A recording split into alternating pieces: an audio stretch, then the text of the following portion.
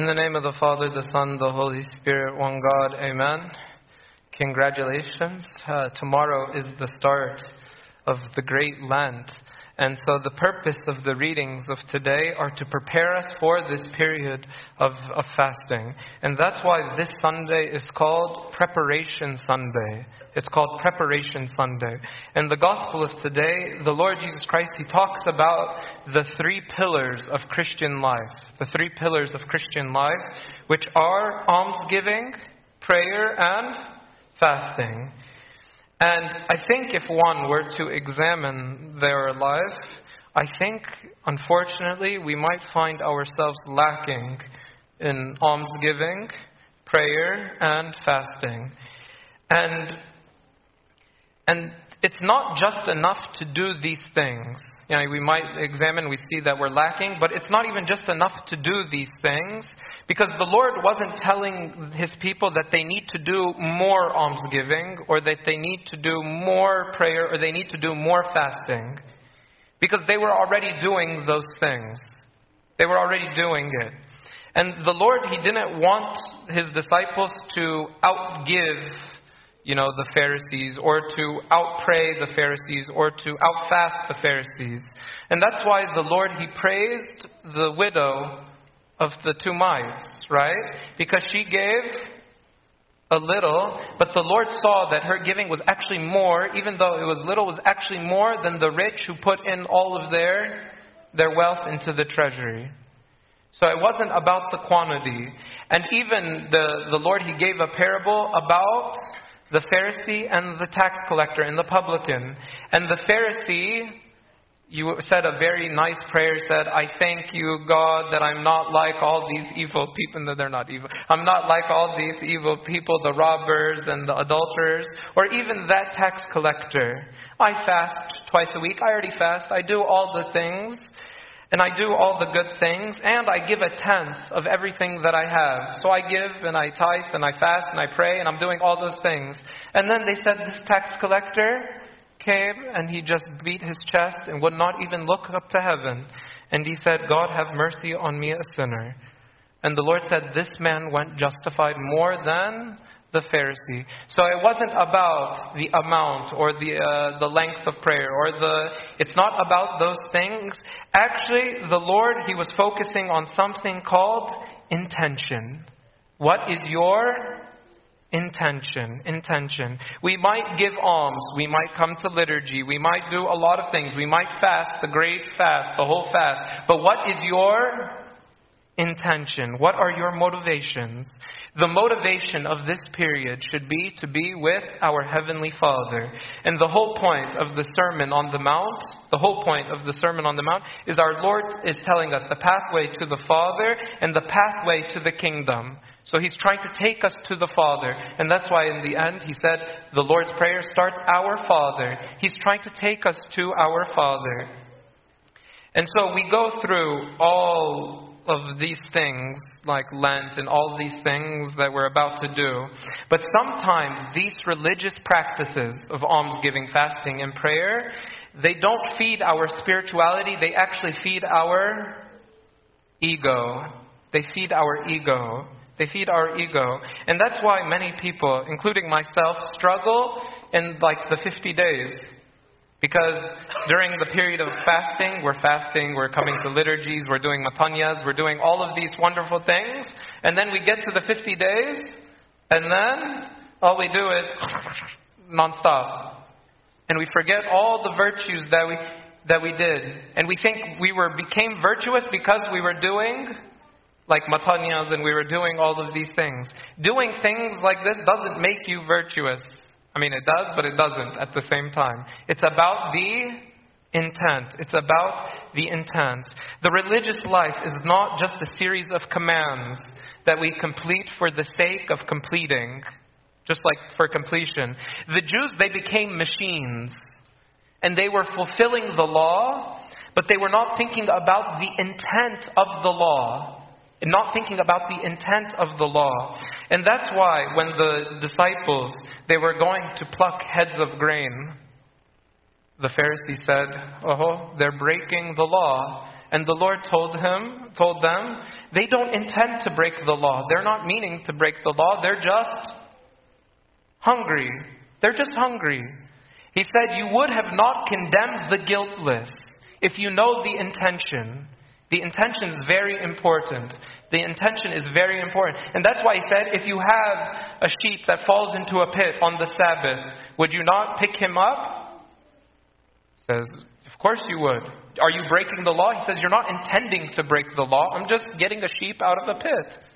So intentions matter. Intentions are very, very important. And that's why in the court of law, even in this country, there's first-degree murder, second-degree murder, third-degree murder. And the difference between all of those types of things is intent. How much intent did you really mean to do it? Did you premeditate? Did you do all the first degree? If you didn't, maybe you can come down. And so what I'm trying to say is even in the court of law, you will be judged for your intent. How much more will you be judged for your intent in the heavenly courtroom? In the heavenly, on the judgment day, God will judge us for our intent. Whether we realize it or not, every action that we do is preceded by intent. There is a thought. There is something that is driving us into action.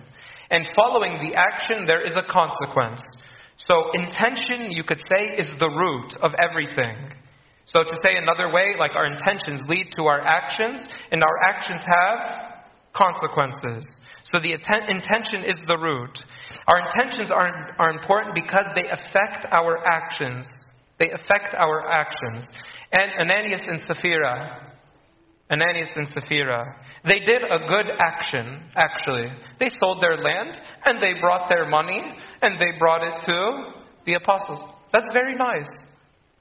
That was very good. Thank God. They sold their land, but they had bad intent, and they lied to the Holy Spirit. And so God judged them for it. So good actions, even with poor intent, is not acceptable to God. God judged them based on their intentions that they were keeping for themselves. And they hid something in their heart. They had a bad intent. I was reading an article this morning on how intentions affect outcomes. And some brilliant psychologist, he did a very fascinating experiment. He put two groups of people and he gave them both the same piece of candy. But with one group, he would give a nice note to them. And it would say, like, I picked this just for you. I hope it makes you happy. And he would write this beautiful note and give them the piece of the candy. And then to another group, he said, this is irrelevant, just enjoy it. Or had a distasteful and something just repulsive, and just gave them the candy. And then he asked the people at the end, tell me, what did you think of the candy? The people who received the candy with good intention, they felt the candy was sweeter. They felt the candy tasted better. They felt a lot of things, like the candy was great. It's the same candy. But what's the difference? One with good intention. One with good intention, it tastes different. And I feel like in the liturgy, there might be two people sitting right next to each other. It's the same candy. It's the same liturgy. One benefits, the other is... Two people in Sunday school, two people in the sermon, two people in the same place. One benefits, the other one naimin. Hey kida. It does one is benefiting, one is not. One is not. Why? Intention makes all the difference. Intention makes all the difference. Another fascinating experiment that this psychologist did was he asked partners to shock themselves. One spouse would shock the other. It's a great experiment. And there were three different groups. The first group had no idea that they were going to get shocked. The one spouse kept it secret and just shocked the other one. The second group, they knew they were going to get shocked, but just for no good reason. And the third group was told they were going to be shocked and they were going to receive a huge reward. And at the end, when they compared their responses, the last group even though it was the same voltage, even though it was the same duration, even though it was the same everything, the third group said, the shock didn't hurt. The shock it didn't bother me. Because they had the promise of the reward. They saw something good was going to come from this shock. And they saw that there was good intention behind this shock. And so one of the beautiful things that I see from here is that I think we can learn like an important parental lesson. Like when we discipline our kids, make sure the intention of our discipline is rooted in love. Make sure the discipline is rooted in love. So give them a punishment, but say the punishment calmly and say, I love you. And don't cuss at them, don't beat them, don't do those things because that's confusing. Then that's like, where's your intention? But as you discipline, you say, I love you. Sophia, I love you, go to timeout. Kida. That's what I like to do. You're going straight to timeout. The same principle, though, applies to our Heavenly Father. If we believe God has good intention, we believe God has good intention, and that He is the giver of all good things, and that He loves us, then we can look at all the trials in the world, all the tribulations, all the pain, all the suffering that we face, and it might hurt, but we say, it doesn't hurt as bad. Because I know there's something bigger coming for me. I know there's something better for me.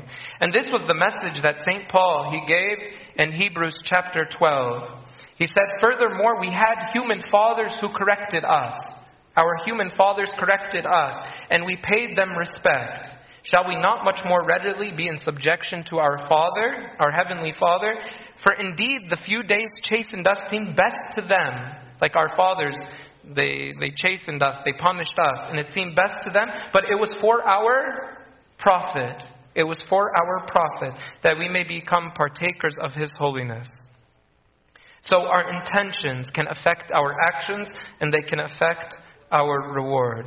And that's why the Lord said, if we give, if we pray, if we fast, to be seen by others, and just to stroke our own ego, He said, you have your reward. You've been paid in full. The meaning of that phrase says, you've been paid in full. You won't get anything else. But if you do it in secret, if you keep it on the lowdown, if you don't let your left hand know what your right hand is doing, then He said, then your Father who sees in secret will reward you openly. So our intentions are very important. I want to close with two important scenarios that we always face about intentions. Let's say, for example, I come to church with the wrong intentions. I come to church for the wrong intentions. To see girls, to do whatever, to put manzar, to do whatever. Does that mean that I shouldn't come to church? Does that mean that because I have the wrong intentions? Because we're stressing intention. Intention is so important. Does that mean then I shouldn't come to church if I have the wrong intention? I think I would say no. Because how would one expect to change their intention? How would you expect to change your intention? You might have the wrong intentions. You might fast just because Abuna's going to say, you have to fast. And you do it. Just out of obedience. But intention will come later. Intention will come later. If you had a broken car, wouldn't you take it to the mechanic? Or you just let it sit by us in the parking lot. You would take it to the mechanic. If your will is broken, come to the church and say, your will be done. Your will be done. So come to the church, and the church can fix our will. The church can change our intentions. And the more we surround ourselves in a holy atmosphere and in a holy environment, the more we surround ourselves in prayer, and then our intentions can change. Then our intentions can change. I'm sure the disciples, when they first joined the Lord Jesus Christ, what were their intentions? Were there pure intentions, like pure? I think they had some sense that they were all going to become kings, or they were going to become, here's the Messiah, and they had maybe some wrong intentions. Did the Lord tell them from the beginning, your intentions are wrong, cast them out? And even when the Lord told St. Peter about his cross, and St. Peter said, no. I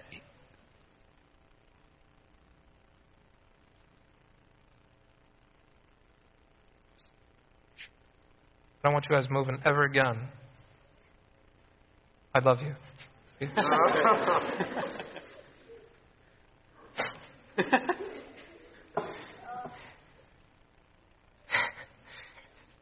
So even when St. Peter was saying something like, when St. Peter was doing something against even the will of God, his intention was not right. His intention was not right. The Lord Jesus Christ was patient with them, was very patient with them, and tried to tell them, your intentions will be purified. Your intentions will be purified. And that's why I love what we pray in the conclusion of every hour. Cleanse our bodies, conduct our thoughts, purify our intentions. Purify our intentions. Sometimes I feel as a priest, and even as like the deacons, sometimes it's very difficult to put on like even the tunyas. Why? Because this tunya is like symbol of like purity. This is a symbol that we are like the angels. And I look at my life and I say, I'm not like the angel. I'm not like the angels. And then this passage today warned of hypocrisy and said, don't be like the hypocrites who stand on the street corners. And wearing, like, a hypocrite is someone who wears a mask, someone who's just coming, just lil manzar. So sometimes, I feel especially as deacons, we carry this great burden on our shoulder that sometimes we don't feel worthy to be deacons. But I was reading something the other day that was very comforting that I want to share to you. It said, it should be known that there are some who wear the dress of sanctity and are not able to work out the merit of perfection. They are not able to work out the merit of perfection. Like I wear white, but my life is not white. My life is not white. Yet who must in no wise be numbered among the hypocrites. Even though I'm not perfect, I shouldn't be numbered among the hypocrites. Why? Because it is one thing to sin from weakness and to admit my weakness, and there is another way to sin from crafty deception. So if the deacon is wearing his tunya to deceive and to put show, this would be like hypocrisy. But if the deacon is conscious of, or the priest is conscious of his sin, he can wear the tunya without feeling that he is a hypocrite. The other words, are you intentionally and deceptively covering your sin? Or are you admitting your sin? Are you admitting your weakness? In the church, we should all come admitting our weakness. We're not here to put on shows and to put on. We come say that we are sinners. The other scenario that I think we need to speak about so much is that sometimes we have intention, but we have no deeds to show for our intentions. And intention without deeds is meaningless. Intention without deeds is meaningless. For example, the other day I saw a pile of dishes piling up in my sink. And I looked at it and I said, it would be nice to do those dishes. But then I looked at the watch and it was 10 o'clock. So I said, I'm going to go to sleep. I had a good intention. The good intention doesn't clean the dishes. The dishes lists are still there. So intentions at some point, it's not worth very much. Intentions are nice, but unless they turn to action, it's not going to benefit you. I had intentions this week to go exercise. I didn't. The intention is not going to keep me skinny. You know, it's not enough to just have good intentions. Intentions need to be tied to good actions. They need to be tied to good actions. That's why St. James in his epistle, he said, if a brother or sister is naked and destitute of daily food, and one of you says to them, depart in peace, be warmed and be filled, he says, but you do not give them the things of which are needed for the body. He says, what does it profit them? What does it do? You had a good intention. You said, God bless you, be warm, be filled. Rabbana khalik, very nice. You had a good intention, but the intention by itself needs to be translated to like good actions. It needs to be translated to good actions. And that's why the Lord kind of rebuked the disciples. He said, the spirit is willing, but the flesh is weak. The flesh is weak. The flesh is weak. You can have good intentions, but if the flesh is weak, not going to count for very much. This time in our fast, let us purify our intentions. Let us purify our intentions. And let's resolve to do these things these are the pillars of Christianity. To do almsgiving. Everyone thinks to themselves, how am I doing almsgiving? The hymns in all the great Lents are, blessed are those who give to the poor and fast and pray. That's what we say every week. Do we give to the poor? Do we fast? Do we pray? Do we do these things? We need to purify our intentions. I'll leave with one thing that St. John Chrysostom said that I loved so much. He said, intention is like a sailboat. He said it's like a sailboat. He said you're on a boat, right? He said intention is putting up the sails on the sailboat. And then once you put up intention, when you are intent on living a Christian life, you put the sail up, guess what's going to happen? The wind's going to come and it'll push you along. And this is the grace of God that will push you and will carry you and support you. And you don't know why you're moving, but you're going to find out that you're moving. But what's the difference? You have to put the sail up. You have to be intent to put the sail up. If you don't put the sail up, the wind will blow and you won't move. So this time, this period of fasting, let's be intent. Let's be intent in our repentance. Let's be intent on our almsgiving. Let's be intent in our prayers and our fasting. And glory be to God forever. Amen.